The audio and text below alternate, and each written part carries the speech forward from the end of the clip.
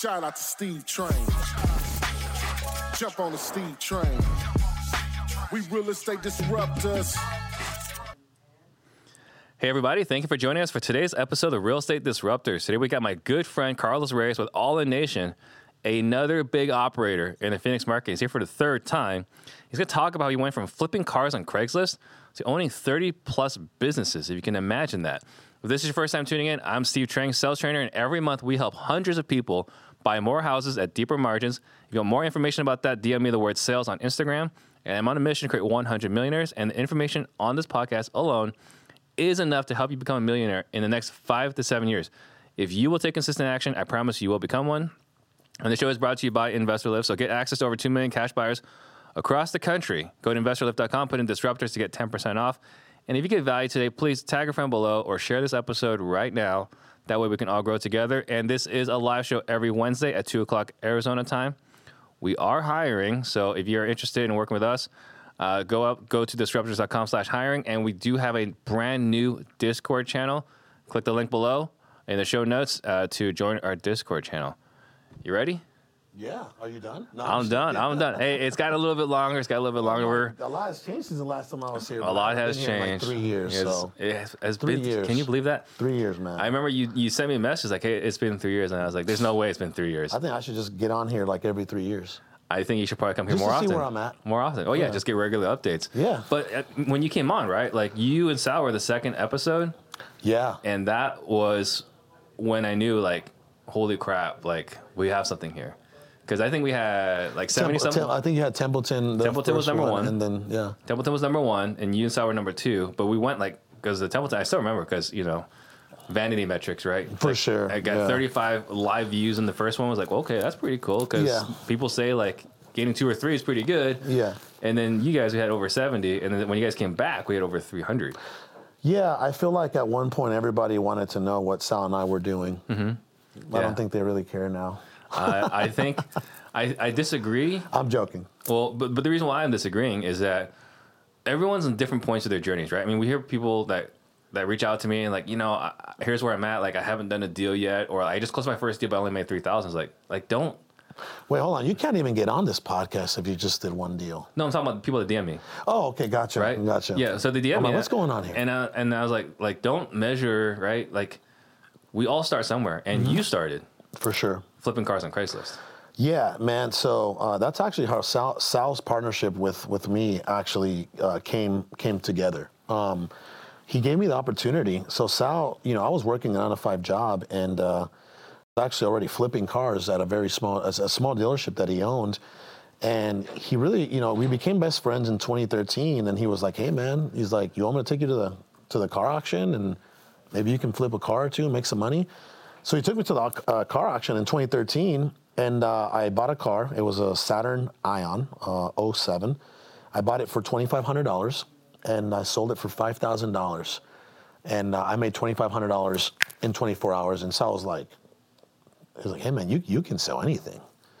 He was like, so he showed you how to do it, or where to go. He showed you where to go. He just, yeah. And then you showed him how it's done. Oh, I flipped that thing in 24 hours to a person on Facebook. Yeah. You know, and so that he was like, "Man, I like the way you move," you know, and then we became best friends, and he started getting to know like what my core values were and my principles were and who I was as a person. And vice versa, you know, he already had a partnership with his brother and his father in the car industry, and he's like, "Hey, man, you know, I really want to do something with you. You know, what do you think of that? I want to partner up with you." This was around 2014. Well, hang on before we get into that, right? Yeah. Like, if you could sell, right? You sold that thing quick. Mm-hmm. This is probably not your first sales job. No, I've been selling since I was 5 years old in Mexico. Yeah, which. I probably, for those people this is the first time that I'm on here as an individual, I should probably in a 2-minute, you know, 2-minute rapid fire, just maybe tell people like, you know, how the hell I even got here. Mm-hmm. You know what I mean? So my first sales job was I was 4 or 5 years old selling bread in my neighborhood in Mexico, going door to door. My brother and I, that's what we were doing in Mexico. And what a lot of people may not understand, and I still get a lot of hate for this when I say that Mexico doesn't have a middle class. I don't know if you've seen some of the comments on my TikTok or on my Instagram or even on Facebook. I just posted a video yesterday about like, me being one of the few Mexicans that doesn't know how to landscape. I didn't say all Mexicans landscape. I said I'm one of the few Mexicans that doesn't do their own landscaping. Yeah. I have 150 something thousand views in one day on TikTok from yesterday, and I have over 500 hate comments. For what? Who do you think you are? I mean, I laughed at the first 5, and then I just kind of didn't read the rest, the other 400. Right? What are they hating you for? I don't know. They thought I was talking down on my own people, and I'm like, hello. I'm like, hey, unlike you, sir, I'm a Mexican from Mexico. You're a Chicano. You were born in this country with a lot more security than I was, and what I mean by that is this, right? I was born into dirt poverty in Mexico. My house, 350 square feet, had no bedrooms, no bathrooms. On one side, and dirt floors, by the way, and no running electricity and no running water. My running water was when a guy came up in a huge truck with a big old container, and we got gallons from there, okay? That's how we stacked up our water for the week. Our electricity were literally gas lamps that my grandmother would put together. It's like, have you ever seen those gas lamps? You put gas, Yeah. you light it up, there's a little knob, and you can adjust it, it goes up and down, right? That was us for like the first several years of our childhood. And like I said, in that 350 square foot home that was built by hand by my grandfather, it was made out of like little plywood and wood. The structure was wood, dirt floor, and then plywood, and then laminate roofing. And on one side, one queen bed was there, and it was my grandfather and my grandmother. And on the other side, it was me and my brother on one twin bed, and then my mother on another twin bed. There was no living room, there was no bedrooms, there was no bathrooms. I'm still tripping out about the part where people are upset with you about the landscaping comment. Are these like Hispanic people? These are Hispanic people. Okay, so they're like, you're talking attacking. bad about us. Like, you think you're better than us kind of deal. Yeah, Gotcha. yeah. And I know, if they, this is the ignorance of people, by the way. More than likely, just your average social media viewer only sees the first, how many seconds of the video? Half 3 a to second. 5, right? No, Okay. like first half a second So before they swipe saw up. the beginning of the video when I say, I might be one of the only Mexicans that that doesn't know how to do their own landscaping, or that doesn't do their own landscaping. And then I talked about the message was your monetary return on time. Mm-hmm. I said, hey, if I'm making $10,000 an hour and I'm paying my landscaper, $1,600 a month to come, once a week, right? That's about $400 a week or whatever. I have an acre, so it's a lot, Mm-hmm. You break that down by the hour. I said, I am making way more than what I would be making if I was doing my own landscaping. I said, I like to measure my return on time at all times. At all times. It's really weird. It's probably not really weird, but so the weird is not the word that we're going to use to describe what you're about to say. But go ahead. So I grew up here, right?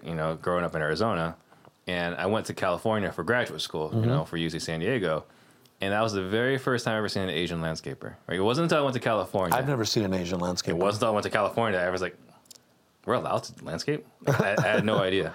Yeah. So, all right, so going back to sales skills. Yep. Door-to-door selling bread. Yep. So again, it's congruent with my story, right? Born in dirt poverty, born in Mexico, we had no choice as kids but to proactively try to generate income. So my first, in our neighborhood, my mom was, at that time, I think she was cleaning resorts. She was cleaning hotel rooms at a resort. And, we were hanging out after school at one of my friend's house, and his mom would bake bread, and it was pretty damn good. So even at the age, I was around 5 years old, I said, hey, I said, why doesn't your mom bake enough bread so we can go and sell it? They never even thought of that, right? But I saw people selling gum, bread, like food. Like I saw, like my people, Mexican people, like we are out there hustling, right? Think about this, all right? When you go to Mexico, I don't know if you go to Mexico, do people come up to you and just ask you for money, or do people try to provide a service and then ask for money. Yeah, they try to sell you something. They try to sell you something. They try to clean your windows. They try to clean your cars. They try to clean something, and then like give me the money, right? Right. So that's the way that I was programmed and conditioned. So, you know. Yeah, that's interesting though, because that's a really good point. Because it's not unusual here to see people asking for money. Yeah. Over there, they're like, we're selling something. Let me hustle you on something, and then you pay me a tip. Right. You pay me whatever, you know. But there's a somewhat exchange of value. There's an exchange of a service for sure. Yeah. You know what I mean? So anyway, that was my first sales job, man. Is I was going door to door selling bread. I would keep 50% of the earnings, and I would give. It was like, I guess like a JV deal, right? Like give 50% to the baker, which was my friend's mother, and keep 50% for myself. And that was my first ever entrepreneurship venture. Yeah. So you think the sales skills you got from door knocking, selling bread, translated eventually to Craigslist? Not only that, brother, but I saw my mother, right? I saw my mother slang electronics, cars, clothes. Like I saw my mom hustle. Like her regular job, think about it, right? My mom used to make $4.25 an hour. Like she had 2 jobs, and then her third job was to hustle.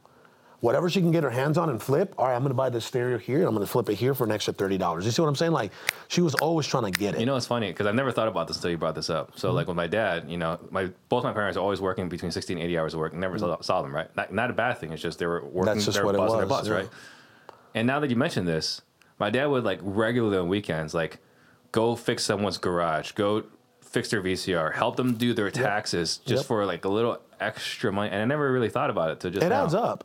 Yeah. It adds up. And, you know, at that time, let's be honest, right? The dollar was worth way more than it is right now. Like back then, you know, a dollar actually had some weight, you know? Yeah. Right now, I mean, think about it. Like, what is the dollar worth with all the inflation that's going on in the world? But not only that, but, you know, I always talk about this, right? I'm like, what's worth more? Or what has more value, a dollar earned or a dollar saved? Have I ever told you this story? No, but I mean, I would argue present dollar, so the dollar earned versus the dollar saved. You think the dollar earned is more than the dollar saved? Dollar saved is going to be 90 cents next year. You ready? Go ahead. Here's the lesson. A dollar saved is a dollar. Yeah. A dollar earned is not a dollar. After they take Social Security, after they take, you know, your insurance, after FICA. they take your, everything, right? Yeah. You end up with what, 50, 60 cents maybe after all that? Taxes, right? Mm-hmm. So a dollar saved is a dollar. A dollar earned is not really a dollar. Yeah. So there's a lot of power, right? There's a lot of power, you know, when you're saving money, right? For those people out there that don't know how to save money, let that be an incentive that a dollar saved is far worth more than a dollar earned. Sure. You know, so I just want people to understand the difference there, that not just because you're making a dollar doesn't mean that you are getting a dollar. Well, not just that though, right? Because I think one of the biggest problems we have, and I think that, you know, you and I probably play a decent factor in this, is that we're always talking about, like, you know, how much money you make and this fee and this and that. But to your point, that $15,000 check is not $15,000. That $15,000 check, even before taxes, right? You got the marketing cost, the overhead, and this and that. Like that $15,000 after tax and everything might be like $2,500, right? $3,000. Yeah, depending on what your average deal cost is, once you factor in, you know, commissions and marketing and all kinds of other things. Yeah. So you're right. Yeah, that's a good point. For sure. Yeah. So anyway, that was my first sales job. And by the way, if anybody out there is wondering how the hell I got to this country, well, I got to this country. I came illegally to this country twice. The first time was through California. You know, and I'll just 1 minute of this is. Literally, my mother carried my brother on one hand, and she dragged me, kind of pulled me through a sewer canal with her other hand to get into Escondido, California. We went through a border called San Isidro next to TJ. We failed. I attended the second grade. I stayed after school, and I was in the ESL, like English as a second language, and I was like doing my best to learn English because at that time, man, I was getting bullied. From like other, again, if you look at my comments, other Mexicans and Hispanics, which are Chicanos, were like, haha, you can't speak English. Like they were like, you know what I mean? Like the W word. I don't know if you know what the W word is. I was getting called every name of the book by my own people at that time. It wasn't even like, I had a white friend named Patrick who would bring an extra sandwich so I can eat, and he was like my best friend. He was white, right? I had a black friend named Larry, and we would play basketball. It was like the Hispanic people that were like constantly just bullying me. It was the weirdest thing in the world. Anyway, lasted about a year, and then my mother's income was just not enough to survive in California. We went back to Mexico, and the entire family made fun of us. They were like, "Ha ha, I told you so," right? Because they were like, "No, what are you doing? What? No, my mom's a visionary. That's where I get a lot of my traits, my good traits from, right? No, her name is Vicky. No, Vicky, you're a woman. Your sons are undocumented. You're the youngest one of all of them. Like, no, of all of us, they have 11 siblings. Like, no, what are you thinking? You're going to put yourself at risk, your life at risk, and your kids at risk? What are you thinking? She's like, this is just a sacrifice that I have to make for my children so my children can have better than what's going on here. Right. That was her vision, and her vision came into a reality, right? But this is the important part, man. We went back to Mexico, and I'm like, man, I clearly, vividly remember now. We went back to Mexico, and she had a plan. Her plan was to get us back over here. But this time, she said, hey, I have some people in Phoenix, and they tell me that it's more affordable there. And she's like, okay, Mom, so what's the plan? What are we going to do? She's like, well, you're going to go bag groceries, which I went to bag groceries at a retail store. Mm-hmm. She's like, I'm going to continue to clean the hotel rooms, and we're going to save up enough money. And I'm going to come over here first, which is her. She's going to come over first. She's legal. And then I'm going to bring you first. You're my oldest. And then I'm going to bring your brother. Sure thing, man. A year and a half later, we had already sent her. She brought me over. She paid a guy $25 to get me through a fence. And then she got me to Phoenix, and she started my paperwork process in 1997. And then I got a work permit first. And then a year later, I got a permanent resident card. And then 5 years later, I got my citizenship. So it took me over 15 years to get to become a citizen of this country, and I wouldn't trade that for anything, man. Like, look what's happened in my life. Yeah. Because of her vision, by the way. And I retired her in 2017. I retired her in 2017, and she gets to live the rest of her life retired by her son because of the sacrifices that she made, and I get to live my life in victory because of the sacrifices that she made. You know what I mean? Like, yeah. I changed. Like, I'm the first millionaire in my family. I'm the first millionaire in my family. It's huge. So let me ask you, we're talking about the sales, right? Like, did you sell anything else along the way? And I'm asking this question, right? Like, it's interesting. The trending video I have right now on Instagram, something I posted like 2 months ago, but like it went viral yesterday. It's so weird how Instagram works. But it was talking about like, hey, we hire drug dealers, right? Like, it wasn't exactly we hire drug dealers. Like, we're not opposed to it, right? But DM me. So, right? Wow. And so, I mean, were there any other hustles that you had along the way? Yeah, I sold. So I flipped anything that I can get my hands on.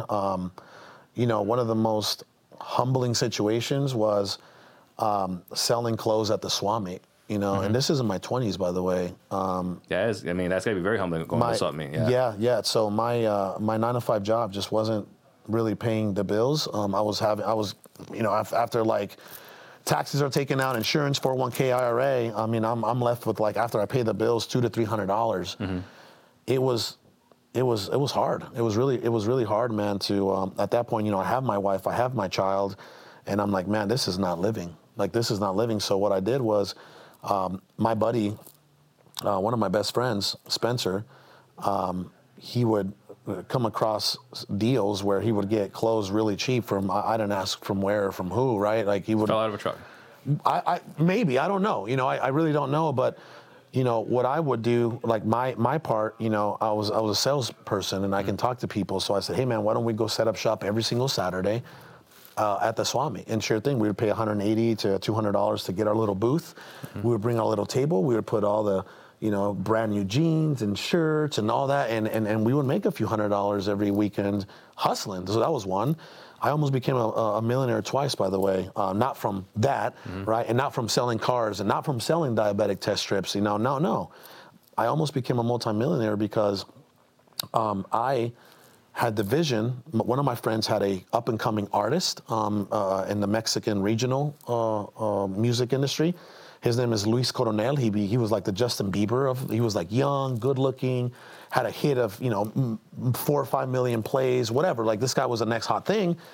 And they didn't have a merchandise. Department. And I was like, hey man, because I was already flipping clothes and hats, right? I'm like, hey, what if I create a merchandise department for the artist? He's like, let's do it, right?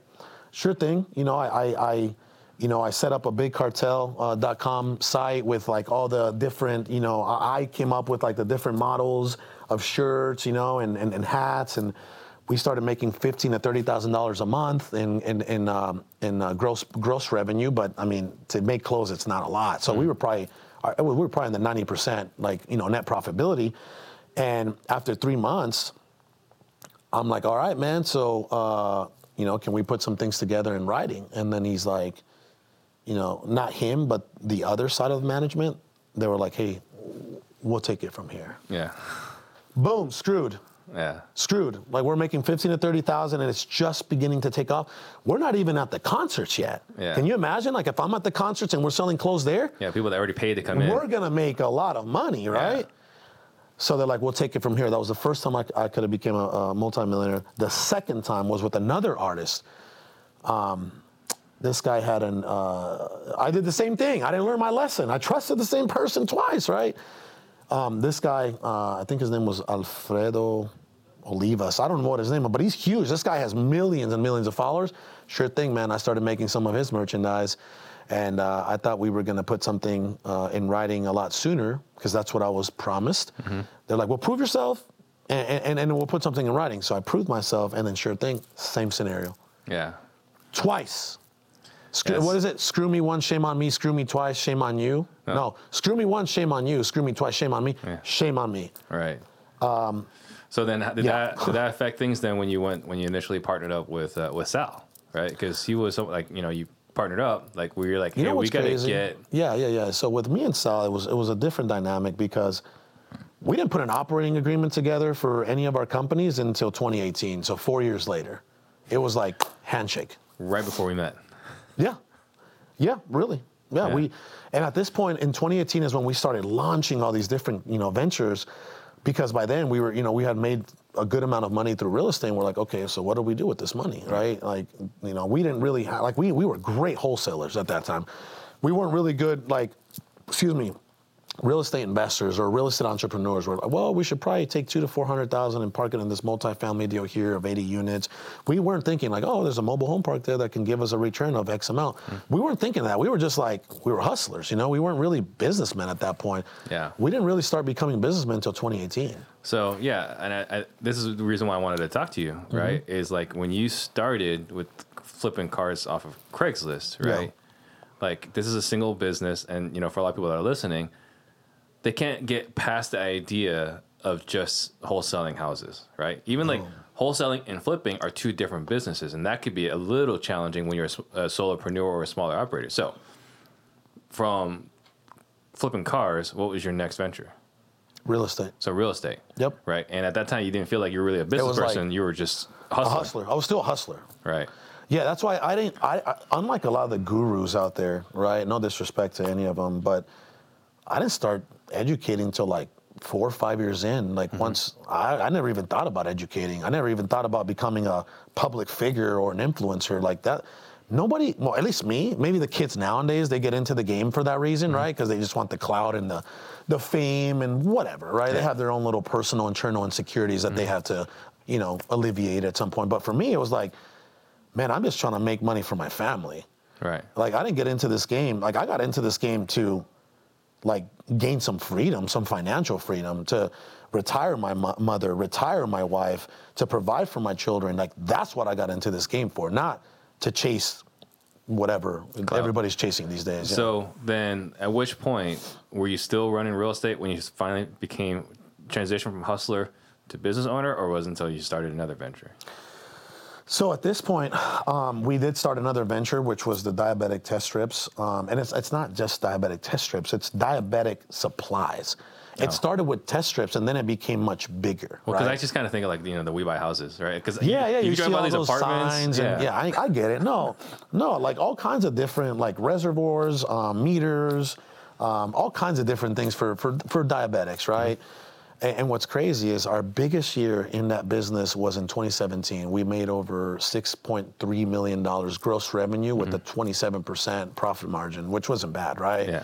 But still, that's when we started to really, okay, we got this business, we got the medical, medical business. All right, let's launch this, data business, this software business, and investor automation and blah blah blah. All these other business ventures came. Which, by the way, if anybody out there is listening, we are going to exit some of these ventures internally and externally. What I mean by externally is we are going to sell some of these business ventures that are making anywhere from $300,000 to a few $1 million. We're going to exit some of these businesses because right now what we're focusing on are 4 things, right? Our core 4 is literally real estate, flipping, wholesaling, holding, multifamily, all that, right? Software, right? Which is all the companies that we have, ProspectX.com, Listiva.com, all these other softwares that we have. And then it's education, which is All In Nation, education. And we're changing the dynamic of that whole situation. We're probably not even going to be mentoring anymore soon. So that's been a great journey. And then our 4th now is e-commerce. It took us 2 years to launch this business. Yeah. It took us like physically and strategically 2 years to get into the e-com business. Yeah. And you know why.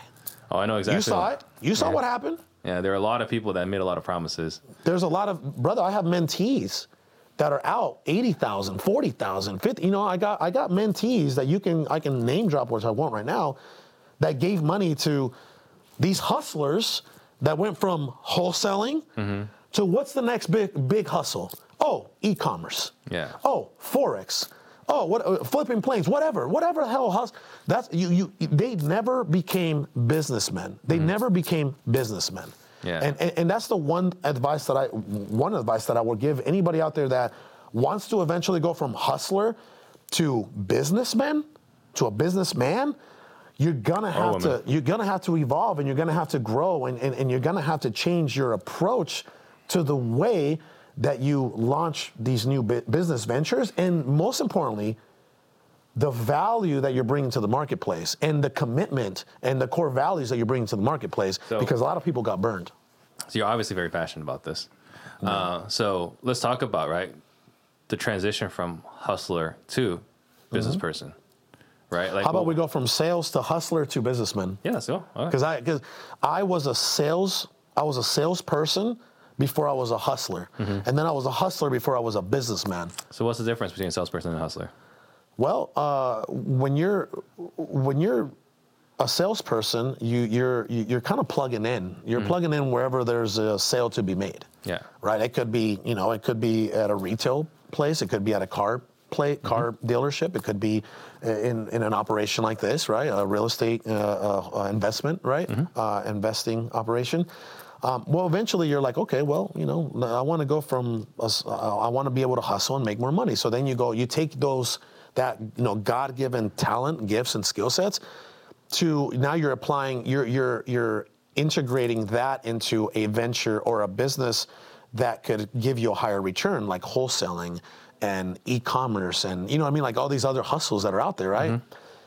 And then eventually you're like, wait a minute, I got to run my ventures or my enterprise, depending on how many businesses you have, like a real entrepreneur, like a real businessman, right? With KPIs and metrics and measurables and personnel and systems and processes. You see what I'm saying? Absolutely. Right? Like everything, like you just start to evolve. You start to grow, and everything starts to change for you. Yeah. So what's the first thing, right? Like the first step in hiring. Taking that first step. Okay, so hiring. Most hustlers don't have a staff. They don't know where to even begin. They don't know who to hire, when to hire. They're glued to their phone. Most hustlers are owner-operators. They're at dinner and someone calls and they have to take the phone right now, walk away from the dinner table with the wife and family, and got to sell this whatever is going on right now. Yeah. Yeah. Brother, I haven't talked to a seller since maybe 2017, 2018. 2018 for sure. Yeah. I don't talk to sellers. I don't coordinate transactions. I don't even know what addresses we're cashing in on. We had a leadership meeting this morning at 10 o'clock, and everybody was like, "Hey man, we're about to make 6 figures on Mesquite, 150,000." I'm like, "Who? What? Where?" Mesquite, Nevada. I'm like, I don't know. I don't know what's going on. See, I was just thinking street name. Mesquite, Nevada. I don't even know the street name. I can't tell you how many bedrooms that house has. But that's the thing. Like, that's when you become a business owner. So what was key in your hiring process, right? Because when I first said, I'm going to hire, I screwed up the first 10 hires, right? My first 10 hires, I was a disaster, right? Like, I kind of got really lucky with my first one, but I couldn't even keep her because I was a terrible leader. So what is the first step then for someone that wants to grow and scale, like the tip for hiring? Let's talk about real estate. I think your first hire should be an acquisition manager because again, we're trying to remove ourselves as the salesperson to hustler to business owner, right? I think the first hire, when 10, 15, 20 leads are coming in on a daily basis consistently, you have to hire an acquisition manager that's going to take on that workload. What happens when you hire an acquisition manager that's going to take on the workload that was taking 80 to 90% of your time as a business owner? What happens? You freed up 80, 90% of your time. And 100% of him is better than 20% of you at one point, right? At some point. So that's the first hire that someone needs to make is, hey, I got to hire somebody that's going to replace the biggest workload that I currently have. Boom, acquisition manager, right? So before we go to the next one, let me ask you this, because I see this mistake made all the time, right? So you're the business owner. You're spending money on marketing, overhead, everything else, right? And you're paying your salesperson 5, 10, 15, 20%. And you look at the end of the month, your sales guy made more money than you, which is not unusual. I can fix that for you. What are your thoughts? Okay.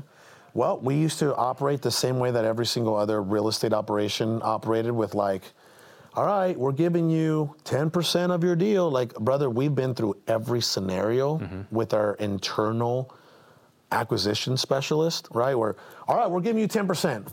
All right, hold on. Now we have a tier system and you have to earn your 10%. All right, now you're making 6, 7, and 8%. You see, we've been through every scenario. And what we know to work best now is a base salary, right? I'll give you an example. We don't have internal acquisition managers anymore. We have 10 virtual acquisition managers, right? And they're not virtually here in this country. They're through CogEx, Egypt and Mexico, right? They get paid on a tier system too. They get paid an hourly, which is about $7 an hour for now I'm paying $7 an hour for acquisitions, by the way, which is phenomenal.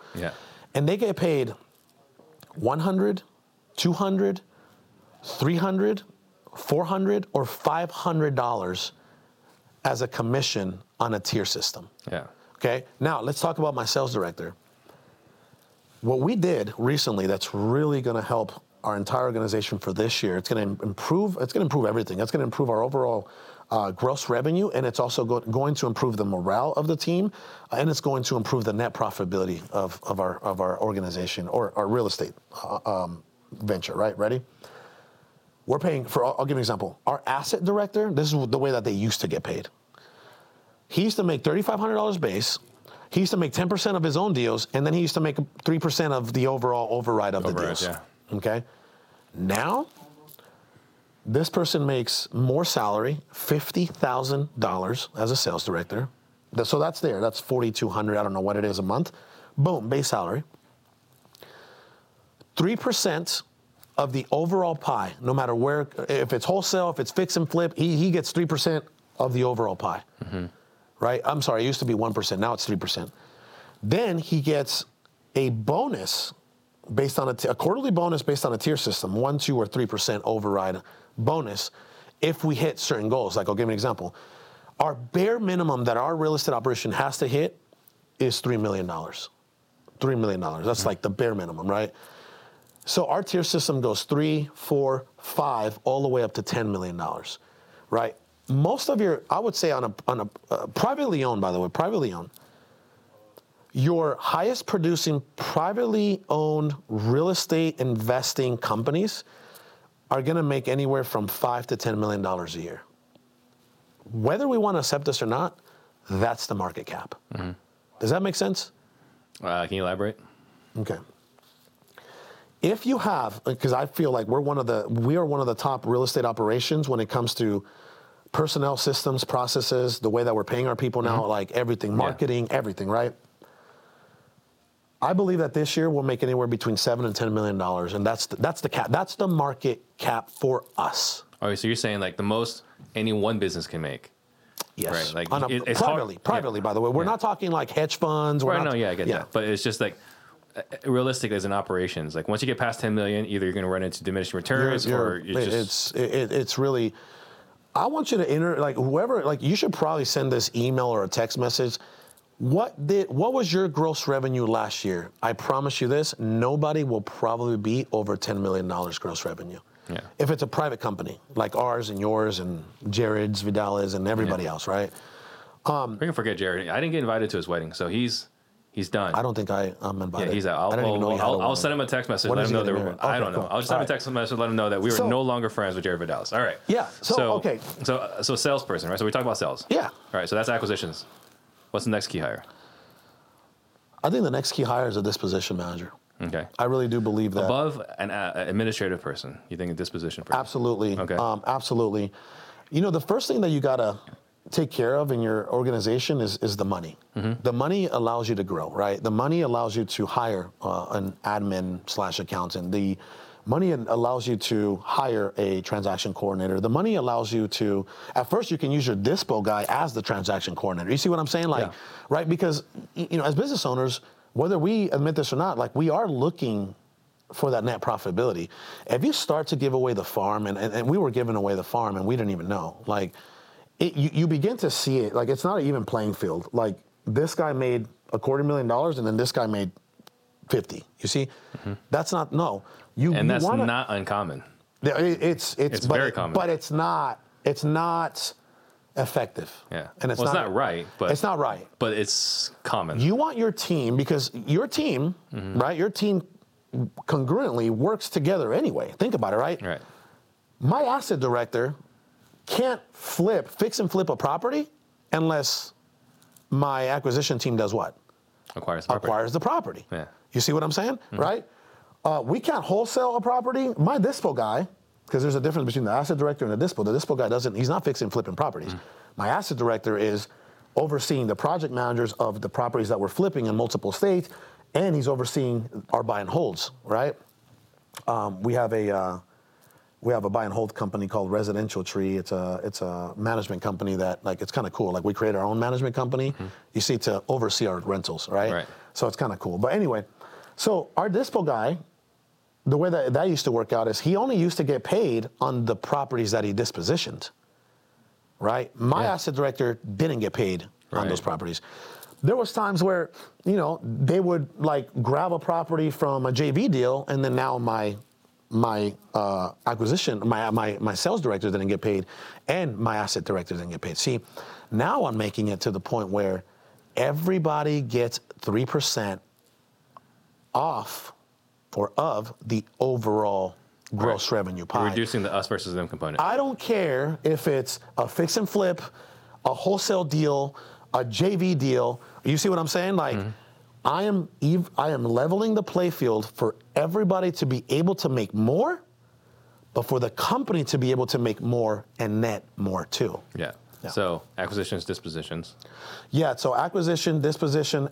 So sales director oversees 10 virtual assistants that are acquisition managers now, mm-hmm. right? We don't have internal acquisition managers anymore, man.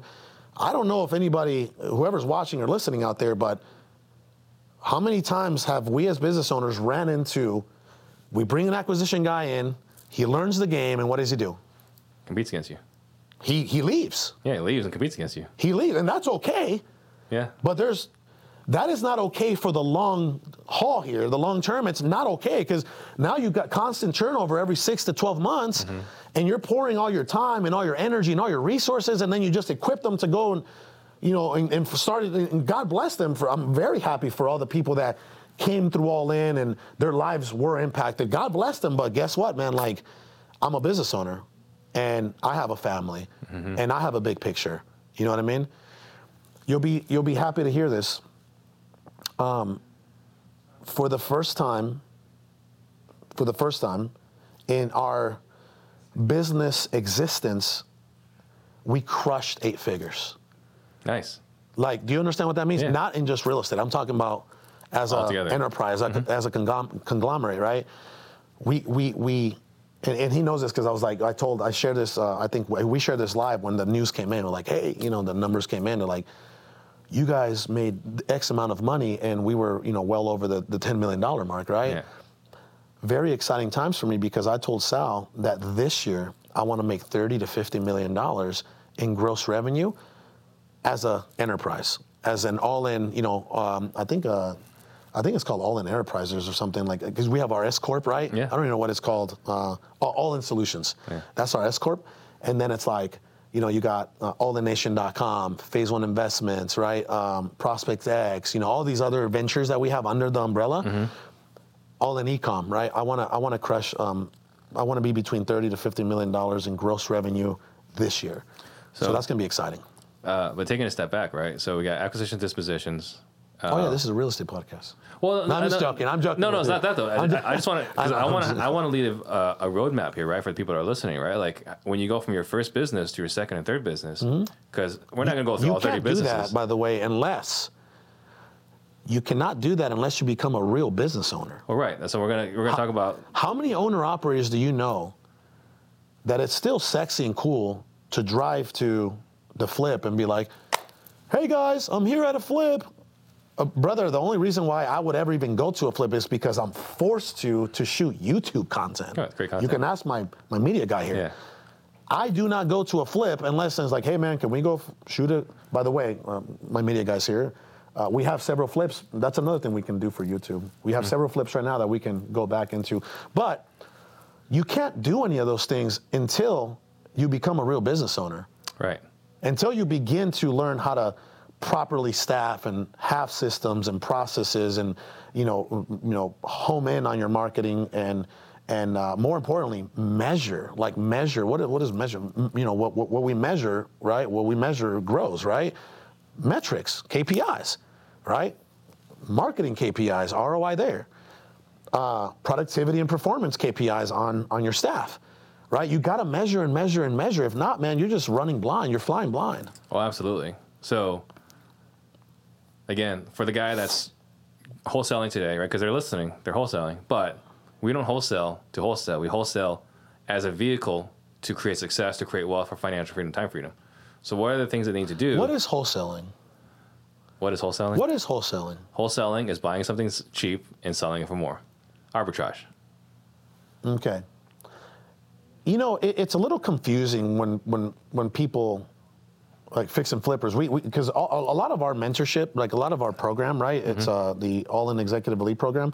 It's a mentorship and a mastermind combined, right? And you saw that. We brought in people like you to talk about certain things that you're an expert in. But when people come to us, they're fixing and flipping, or they're doing whatever. They're rental guys, whatever. And they're like, hey, man, teach me how to wholesale. I'm like, teach you how to wholesale? Wholesaling is just an exit strategy. Mm-hmm. Wholesaling is just it's like you saying, come, teach me how to fix and flip. Yeah. Teach me how to buy and hold. Teach me how to wholesale. That's why I asked you, what is wholesaling? Right. Wholesaling is not grabbing properties at a discount. That's just acquisitions. That's just sourcing. You know what I mean? Like wholesaling is not what people think it is. Wholesaling is an exit strategy. What I teach people and what you teach people is we teach people how to land these off-market, deeply discounted properties. Mm-hmm. Now, if you want to wholesale that, you can wholesale that. Right. If you want to fix and flip that, you can fix and flip that. If you want to keep it, hold it, and run the burst strategy, right? Right. Then do that. But wholesaling is not what people think it is. I just want people out there to understand that wholesaling isn't what you think it is. It's an exit strategy. Yeah, no, that's a good point, right? Because we jumble it together with sourcing deals. Sourcing deals is really the most valuable skill. All those other ones is just however you like to run a business, optimal for how you run it. This is my area of expertise is this, right? Because everybody has their area. Let me ask you this, Steve. What is your area of expertise? Well, I mean, I think it's running a business and sales. Beautiful. I agree with you. Yeah. If you ask me, what is your area? Okay, let me ask you, what do you think my area of expertise is? And then I'll give you some feedback. What do you think my area of expertise is? I think there's a large part of it is you will actually listen to somebody and care about them and then see where they're missing. See what is short in their business and plug in that hole. Beautiful. My area of expertise is, first and foremost, we've spent millions of dollars figuring out this marketing thing. So one of my areas of expertise is marketing. How to, what marketing channels to use in specific cities, right? Because we have tracked long enough, and not only for ourselves, but, right, imagine this, right? Like, you got a mentee in Florida. What works in Florida might not work in California. You get what I'm saying? Absolutely. I got mentees in, what is that weird? Sorry, and it's not weird. I got mentees in Missouri and Nebraska. What works in Nebraska, bandit signs still work in Nebraska. Good luck trying to put bandit signs out in LA County. You see what I'm saying, right? Yeah. So my area of expertise is marketing, acquisitions, right? Building an infrastructure, growing that business, scaling that business, delegating that business, and exiting that business. That is my area of expertise. Yeah. Does that make sense? Makes sense. So but marketing, acquisitions. There's a lot in there. Go ahead. Let's break it down. I want to say, it'd be hard to say I'm excellent at all these things, right? There's got to be like 2, 3 where like I am the absolute best, right? Okay. All right. I'll say this. I am one of the best people out there to help somebody build, grow, and scale a real estate operation. Yeah. I mean, I think you have the track record for that. That's one of my areas of expertise, right? But yeah, I don't want people to think of people like you and me as wholesalers. Right. Because wholesaling is an exit strategy. Yeah. We're far more than just wholesalers. So again, like to go from running a real estate business to having a second business, like what are the things that are missing generally where you can go from even like from one business to 2 or 3 businesses? What are the things, key fundamentals that need to be in place? I believe that the most important factors that need to be in place is on the personnel side is a leadership team. I could not expand into other ventures if I did not have the leaders that I have in my real estate operation. The Jaden Putneys, the John Acuñas, the John Huttons, the Adrian Salgados. I cannot expand into other business ventures if I have not built and scaled a well-oiled machine. Yeah. Right? Now, there are so many challenges that a salesperson turned into a hustler, turned into a businessman has to go through to build that machine. One is, your own personal belief system, right? It's like, do I trust this person with my business? Do I trust this person with the livelihood of my family? Do I let go of the rope now? Do I do it later? Like, you see what I'm saying? There are so many challenges that hustlers that want to become business owners have to go through. Do I pay this person? There's a lot of people out there that don't want to pay. They don't want to pay to play. If you listen, not only do they not want to pay, they want to be cheap. I was just about to get there. The difference between you paying $30,000 a year to paying $40,000 a year, $50,000 a year, $60,000 a year, there is a significant quality of people differential, right, that comes with that compensation plan. Yeah. Sometimes the difference between $3,500 and $4,200, you're getting a tire kicker, and I'm sorry, anybody out there that is I'm not calling you a tire kicker, so don't, before the hate comments start, right, because God knows how that goes. A tire kicker from a potential executive sometimes. Right. Someone that you can actually grow into an executive position. You get what I'm saying? Yeah, but it sounds like the key here then really is having the right people. First and foremost is having the right people, right? And the other thing, man, is having the right systems in place. You got to have the right systems in place, and systems can mean anything.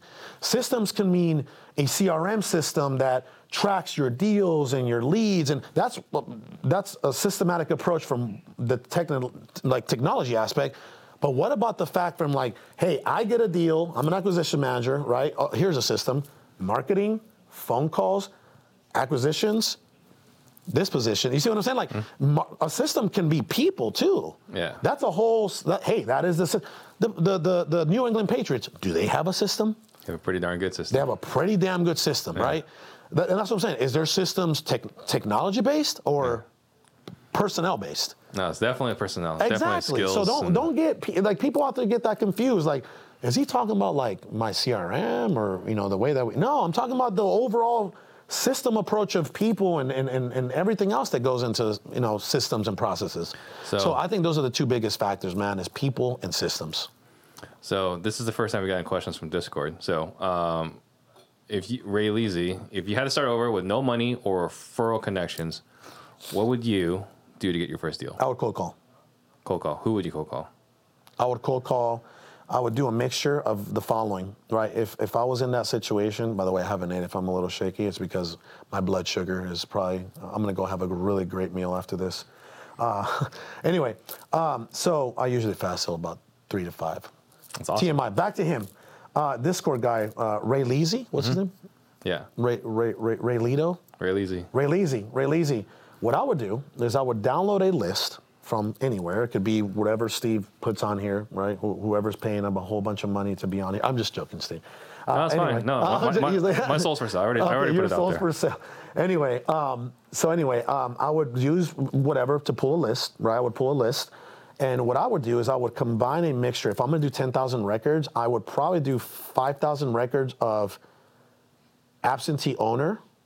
I would probably do 30% equity or better, 30% or equity or more, right? Because nowadays, you know how the way the market is, right? You don't have to be 50, 70% discount. No. I mean, you could be 10%, right? You By the time you pull that list, it's already 30%. Really, but I'm just playing it super conservative here and saying 30, right? Yeah. 20% if you're feeling froggy, okay?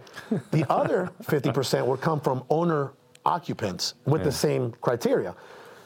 The reason why that's important is because with the absentee owner, you're not going to get a lot of conversations, but you're going to get a home run if you land a deal there, because these homeowners, they don't have that personal emotional attachment to that home. This is either a secondary home, a vacation home, an Airbnb home, or a home that they just got, like they were inherited or whatever, right? But there's not as much personal connection and emotional attachment to that piece of property. Now, the owner-occupant side, this is why I want you to mix it. Because you're going to get a lot of conversations, unlike this side, you're going to get a lot of conversations, but you're going to get a lot of people that tell you to go screw yourself. You need the best of both worlds, because you need to be having conversations and you need to be making offers, and that's how you're going to be able to convert deals. That's the kind of list that I would pull. Now, by the way, I completely forgot this step. Once you pull that list, put that into $1. I don't know, whatever he is affiliated with, put that into $1, right? Dial for a bare minimum of 4 to 6 hours every single day. Do not get off the phone till you get 2 to 4 leads for that day, okay? Now, statistically speaking, this is the way it's this. Why am I looking at that camera? Statistically speaking, right, I'm looking at the wrong camera. Where is it at? Where are we at, by the way? I think the one you got looking so at many cameras in here. It's crazy. You got 1, 2, 3. Okay. Statistically speaking, okay, cold calling wise, for every 50 cold call leads, you're gonna convert a deal. Okay, did you hear that? So if I told you that you get 2 leads a day and you dial 7 days a week, if we do the math, it's gonna take 50 leads, bare minimum, to actually have a shot at converting a deal, right? So if you do the math, 50 divided by 2, that's 25. 25 days, more than likely, that's what it's gonna take you to realistically convert those leads into a deal. Now, the other side of cold calling, do not get discouraged if you're talking to a bunch of cold leads. This is cold calling. This isn't pay-per-click or direct mail. These are cold leads, right? So sometimes it might take you an average time frame of 50 to 60 days of them sitting in that pipeline and you following up 5 to 10 times to convert that lead into a deal. So it's multifaceted. Like, I want you to look at 50 leads, 60 days. Okay, I hope that helps you out, So Ray Leasy. let me ask you this question. When you were cold calling, I cold call off Mojo back in 2016. what was the absolute worst thing that anyone ever told you on the phone? Oh my God. I had an old man tell me to go F myself, Yeah. and that if I call him one more time, he said, my 83-year-old behind is going to get in my car, find you, and beat the living S out of you. So that was cool. But It was funny. you didn't die. I didn't die. And that's another thing that I want to tell Mr. Ray Leasy. Yeah. Is, hey, brother, like, I didn't know how to cold call back in 2016, and I didn't even know how to use Mojo. It was hard, man. Like, I didn't know what I was doing, but I'll tell you what.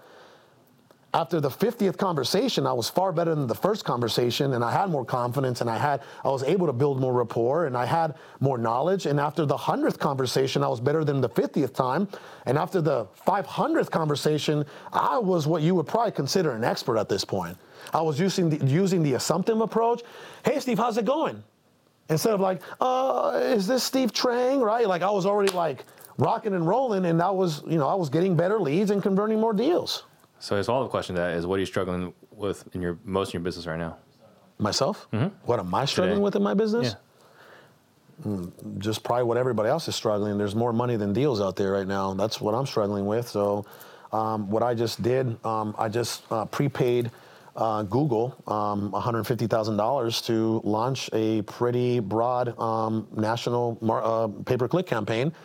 Again, that's probably, I don't care who you are. Like, there aren't enough deals out there right now. Like, yeah, look at the inventory. I mean, you look at the Cromford report every single month. You know what's going on with the inventory, right? It's brutal. So if anybody has a deal out there, please bring it. So Cap 722, are you hiring in Arizona or do you hire out of state as well? Arizona. Wait, we're not hiring. Oh, hold on. Unless you're a virtual assistant, no, I'm not hiring. And then Candace on YouTube asked you about that deal, $936,700.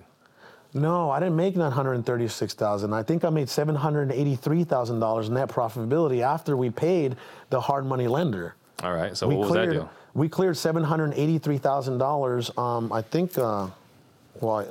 We showed a picture of it yesterday, but you can go to my Instagram, and that was a probate cold call deal that we nurtured for over 6 months.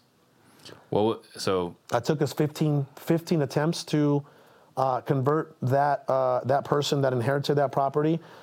We got the deal for this was in Berkeley, California, which has a very prestigious college there, right? Did you go there? You look like you went there. No disrespect. No, I got rejected, actually. They're on my list of... the reason why you look like you went there is because, one, you're a really very smart, intelligent Asian. You're great at math.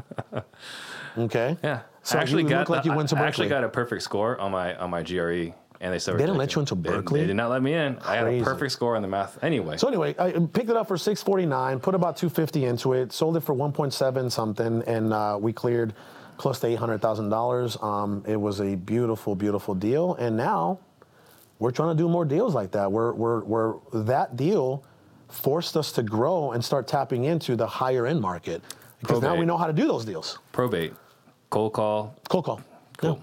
Yeah. So Tyler Hurst, how are you tracking how many follow-ups per contract? Our CRM system, ProspectX.com, literally tracks every single metric you can think of. And what's your single favorite marketing source at the moment? You know, it's a toss-up between pay-per-click and cold calling, man. Like, it's a toss-up. The reason why I love pay-per-click, by the way, are you affiliated with any pay-per-click people? No? Yeah, that's one of the very few affiliates we have. That's, Who is it? Bateman Collective.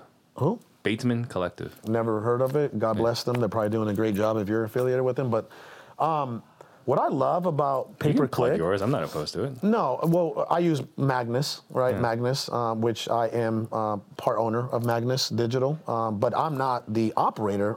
A guy that we strategically partner up with, he was a Google consultant for 10 plus years. And I think one of your guys actually knows him. Anyway, so... Well, I've met him, right? You're talking about Efrain? Dave. No, oh, Dave. Yeah, Dave. Oh, so, Dave. Okay, then I'm not... Yeah, I met him at your office. Dave? Yeah. Yeah, Dave's owner of Magnus, and he's been doing our pay-per-click service, our campaign since 2016. What I love about pay-per-click is that if you're a good closer, there's two things that I love about pay-per-click. Three things that I love about pay-per-click. One, they're the hottest leads.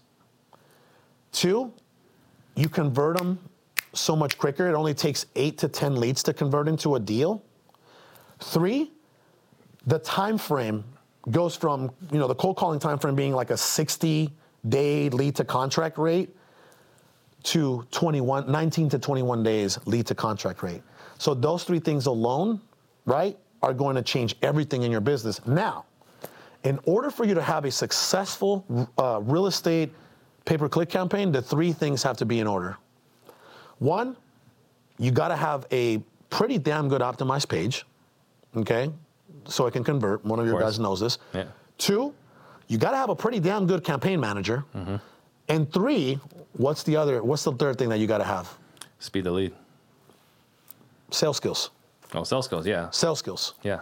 You got to have a great closer on the other side of that phone. Yeah. Because when that phone rings, if you don't convert that deal, someone else will, because guess what?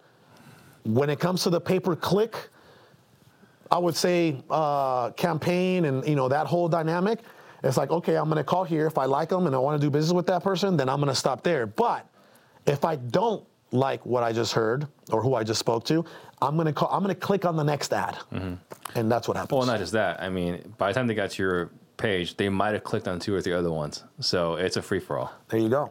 Yeah. There you go. And I do love that about pay-per-click is the reason why these leads are so much hotter is because unlike cold calling and direct mail and all these other things that are out there, they're looking for you. Yeah. They know what they want. They know how they want it. They know when they want it. And they're looking for that service specifically. They're telling you, I'm a motivated homeowner. What can you do for me? Boom. Yeah. So on Instagram, Dr. House Flipper, as a rehabber, do I need to learn how to wholesale to acquire more deals or network with more wholesale? Absolutely. Yeah. Absolutely. You should learn the art of acquiring deeply discounted off-market properties. Yeah. What do you think that does to your net profitability? You just went from making 30 to 40K on a house to doing what I do, making multiple 6 figures on a house. Well, so we had Chris Jefferson on the show some time ago, right? And he CJ. basically said, like, that is the single most important of all the skills, right? You mentioned marketing earlier. That's your superpower. One of them, yeah, right? one of them. Yeah, I'm also a great husband and a great father. I'm just joking. But the ability to source deals is the one skill that will always be great no matter what time, what season, what going on in the economy. It's a timeless skill. Absolutely. Yeah. I love that because no matter what the market is doing, it's not dictating your ability to acquire deals. Yeah. Whether you're up or whether the market's up and oversaturated and overinflated, right? Mm-hmm. Or the market's down to what it was back in 2009. Yeah. You're going to be able to grab deals. The market doesn't dictate your ability to grab deals. You're going to put your sales skills to work, and you're going to grab deals where you need to grab deals. And you could dictate your income. Absolutely. All right. So. On Instagram, DD Forrest, what's the biggest mistake you've made? One of the biggest mistakes that I've made, as a business owner, comes on the personnel side. Hiring and not taking into account my core values.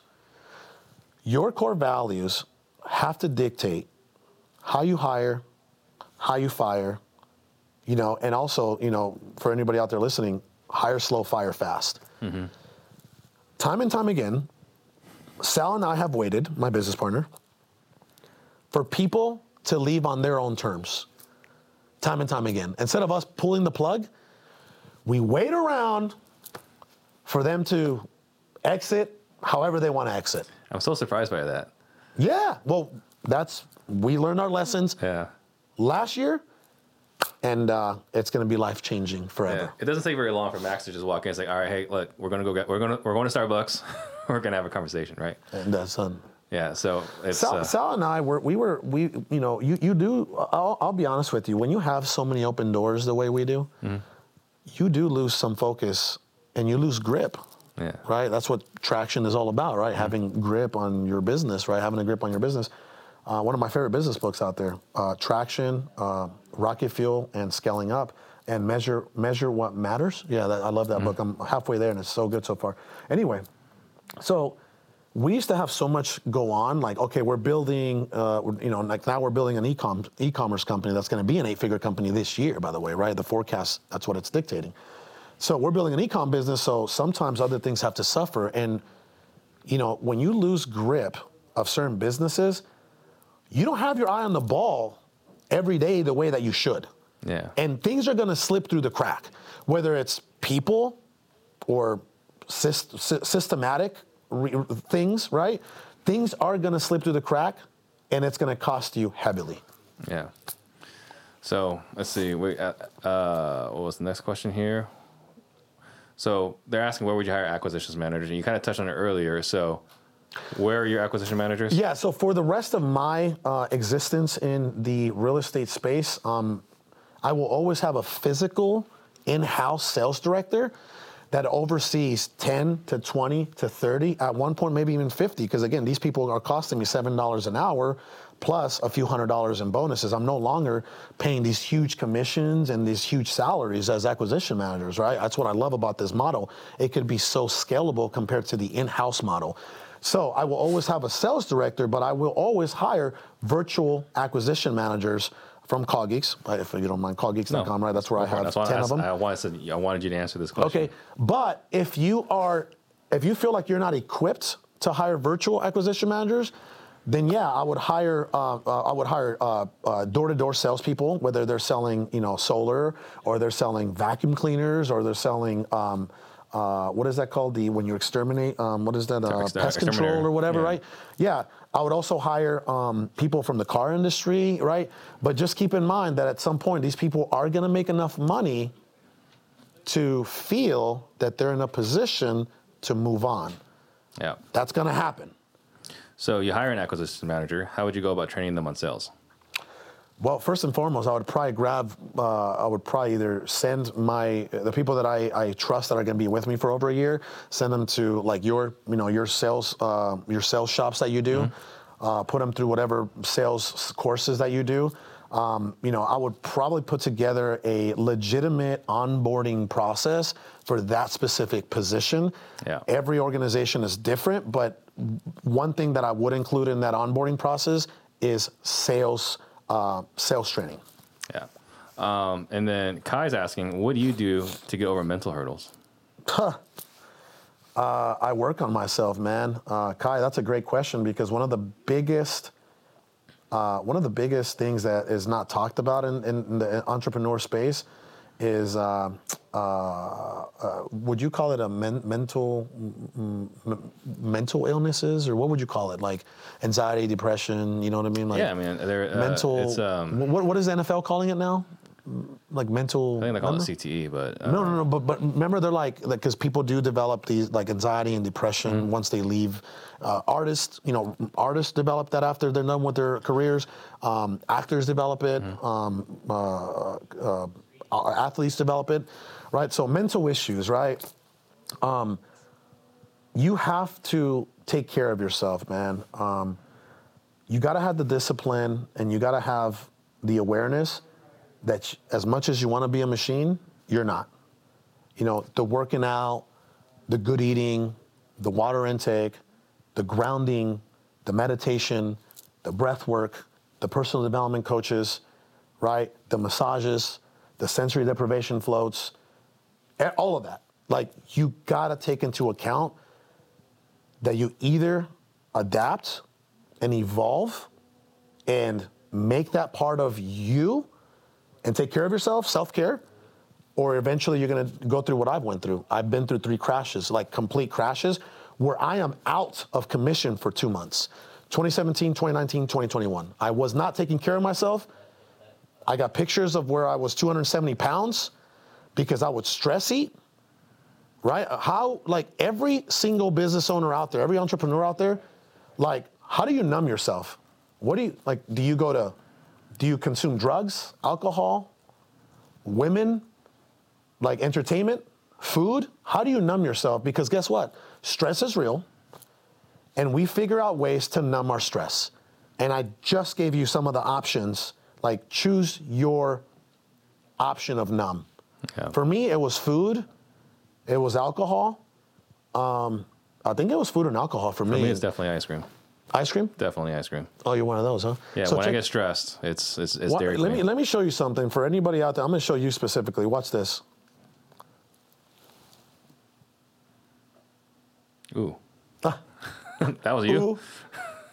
How do you numb yourself? Yeah, that was food and alcohol. I don't know if anybody can zoom in on that. Yeah. That's alcohol and food, guys. That's 270 pounds of raw inflammation. Yeah. So Robert Campbell is asking, how did you get into purchasing businesses?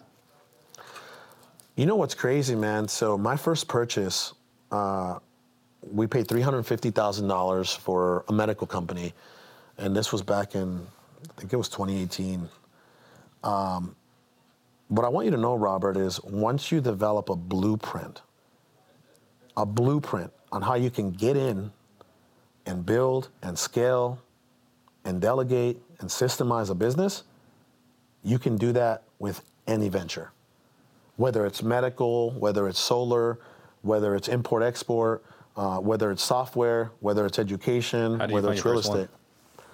Well, my first one obviously was real estate. You know that. How did you find the first one that you bought? Medical. So I was buying about $50,000 a week as far as the diabetic products from this gentleman.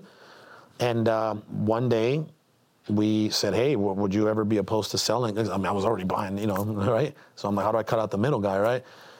And at first he wanted over $600,000. And then my sales skills came into play, and I brought him down to $350K from $600,000.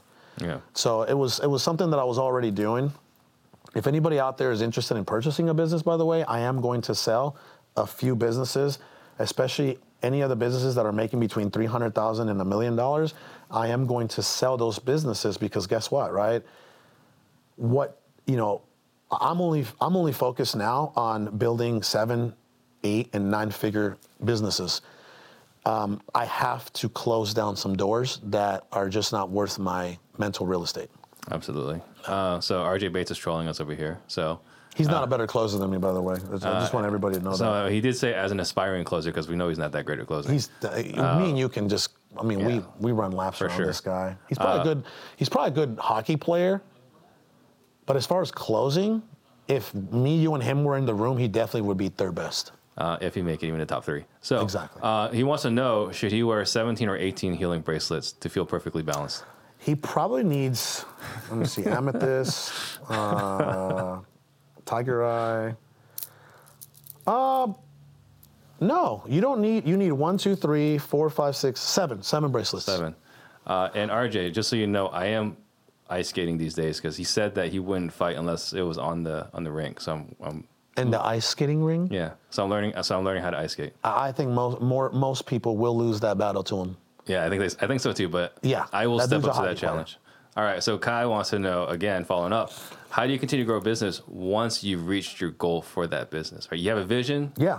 You hit it. So what we're doing this year is we're bringing in, we're hiring 2 CEOs, right? And we're paying them anywhere from $80,000 to $150,000. What I discussed earlier was, there's multiple ways that you can exit a business. One way is exiting external, which you can sell the business for 3x or 6x of what it does on an annual basis, or you can exit internally by hiring a CEO. I believe that a CEO is going to do a much better job than me at that one specific business than I would be doing myself. This is an educated, more than likely went to ASU and got some type of business degree, and this is their dream. Their dream is to be a CEO, right? So I think that they're going to do a much better job, and we're working on exiting 2 companies with CEOs this year by the end of the second quarter. And then Max on our team wants to know, is your virtual team getting the contract signed? Oh my God, yeah. So they started as follow-up managers. So this is the way that the journey went for my virtual acquisition team. They started out as a cold caller. They became really good cold callers. Then they became follow-up managers or lead managers, where they're just following up and kind of alley-ooping them to the closers, right? And then we trained them, Adrian Salgado and John Hutton trained them to be killer closers. So it didn't happen overnight, by the way. You got to put in a good amount of work. But you know what I love about the virtual acquisition model? What's that? Right? And shout out to my boy Amir, who's like we had virtual people, and then we got away from it, and then Amir's like, hey man, this is crushing for me, and then we're like, okay, thanks Amir, we got back into it. Now my virtual acquisition team is like, they're on a dialer, they're on a power dialer. So where your guy's having 5, 10 conversations a day, my guy's having 30 to 50 conversations a day, right? And what I love about my virtual acquisitions team is that they're built like cold callers. They're trained, they're programmed, they're conditioned like cold callers. So they don't mind dialing for 8 straight hours and talking to 50 to 70 people. Yeah. How much of an advantage does that give me? It gives you an incredible advantage. Right? So you are going to put in some heavy lifting the first, I would say 60 to 90 days.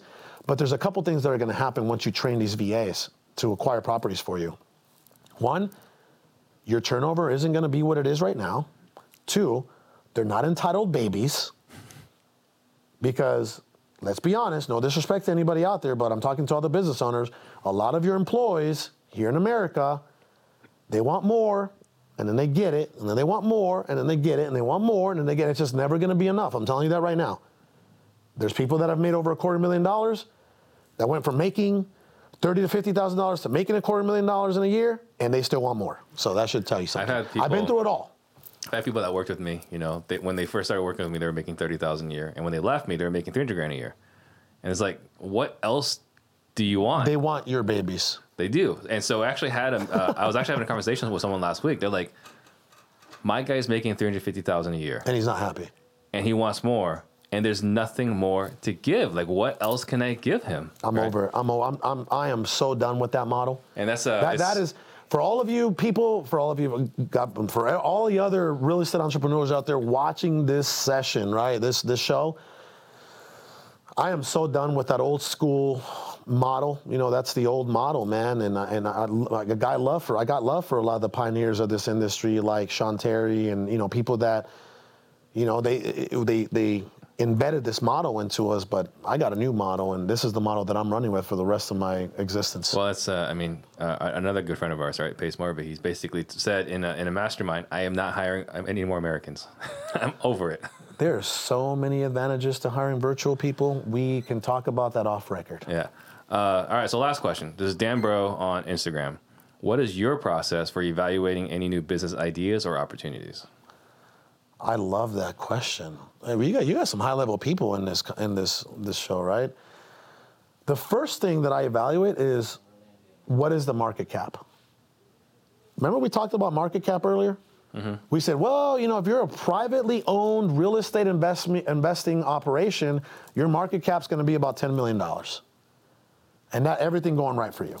Okay, so for all the ballers out there, you're not balling, dude. No disrespect, because if it was just real estate for us, we would not be balling. Mm-hmm. Or I don't even want to say that because I'm not a baller. That's for all the clout chasers out there. They're ballers and they got jets and stuff. Anyway, market cap, number one. Two, is this a business venture that's going to make me a minimum of 7 figures? 3, can I scale this business? Can I grow it? Right? Those are 3 factors that determine if I'm going to enter this venture or not. Yeah. Those are 3 very important factors for me. I'm in the middle of a book, From Zero to One by Peter Thiel. Never heard of it, but I should probably read it, huh? You're Asian. You're smarter than me. Yeah, Peter Thiel's a really sharp dude. He's the one that they're changing all the IRA laws because he made billions of dollars tax-free. Anyway, wow. One thing he talked about is right now when you're evaluating businesses, you shouldn't be evaluating businesses based off net income today or net profits today. Mm-hmm.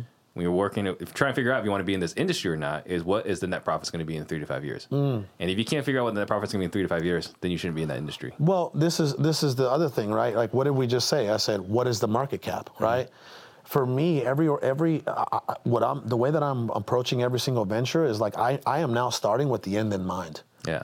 Like, what does that look like in 12 months, 36 months, 5 years, 10 years, right? You have to remember, my goal, if God ever allows it, is for, if God ever allows me to become because I'm in my 30s now, I don't know if I'll ever be a billionaire, right? But if I ever do, become a billionaire, well, I'm already thinking like a billionaire. How do billionaires think? Billionaires think in decades. Yeah. They think in 10 years. They don't think in like today. Like a lot of people, I used to think that way. Like, oh man, like how much money am I making today? Right. Right. Like that. A lot of 9-to-5 folks and a lot of thousandaires, like they think in like today. Like, what am I making today? What am I making this week? How am I going to pay that bill, right? 6-figure earners, they think in a matter sometimes of, months, I would say, sometimes months, quarterly. 7-figure earners, millionaires, they definitely think in years, 1, 2, 3, maybe 5.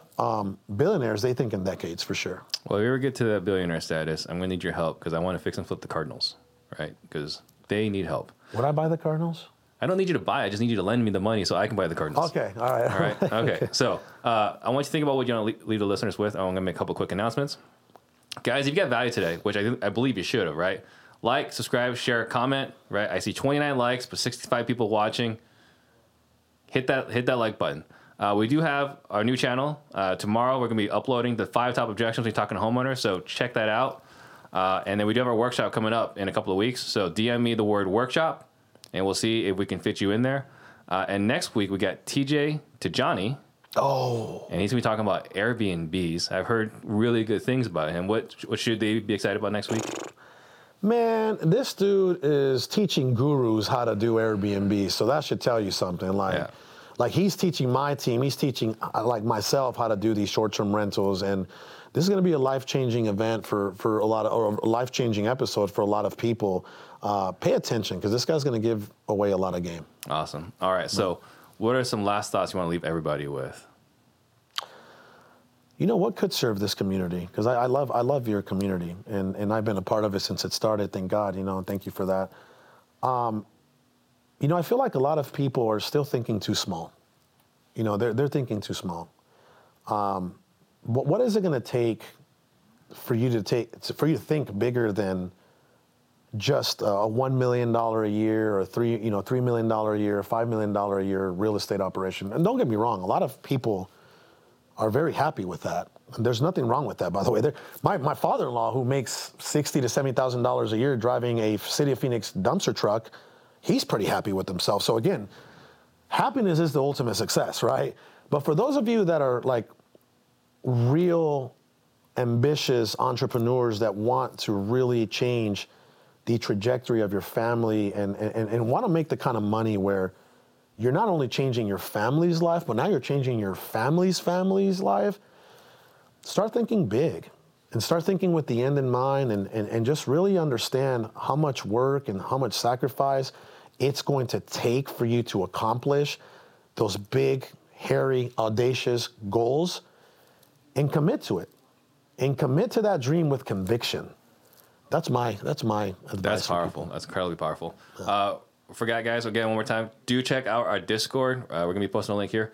How can someone get a hold of you? Carlos Reyes on Instagram, Carlos Reyes on Facebook, Latino Poppy on OnlyFans. I'm joking, I don't have a Latino Poppy. I'm just Carlos Reyes on Instagram, bro. I saw this great meme the other day. It's like, wasn't me? It wasn't about you. Okay. It should have been. It was really, but you're too good looking for it. So it was basically like. Now I am. Now that I lost 50 pounds. The message is basically like, please buy from me because I don't look good enough for OnlyFans. So. That is marketing to its right. That. I love that. I love that. Yeah, awesome. Thank you so much. It was a pleasure. Thank you, brother. Another 3 years. We'll do this again in 3 years. I think maybe 12 months. This is getting updated in 12 months. 12 months. All right, cool. All right. Thank you, guys. Thank you. Shout out to Steve Train. Jump on the Steve Train. We real estate disruptors.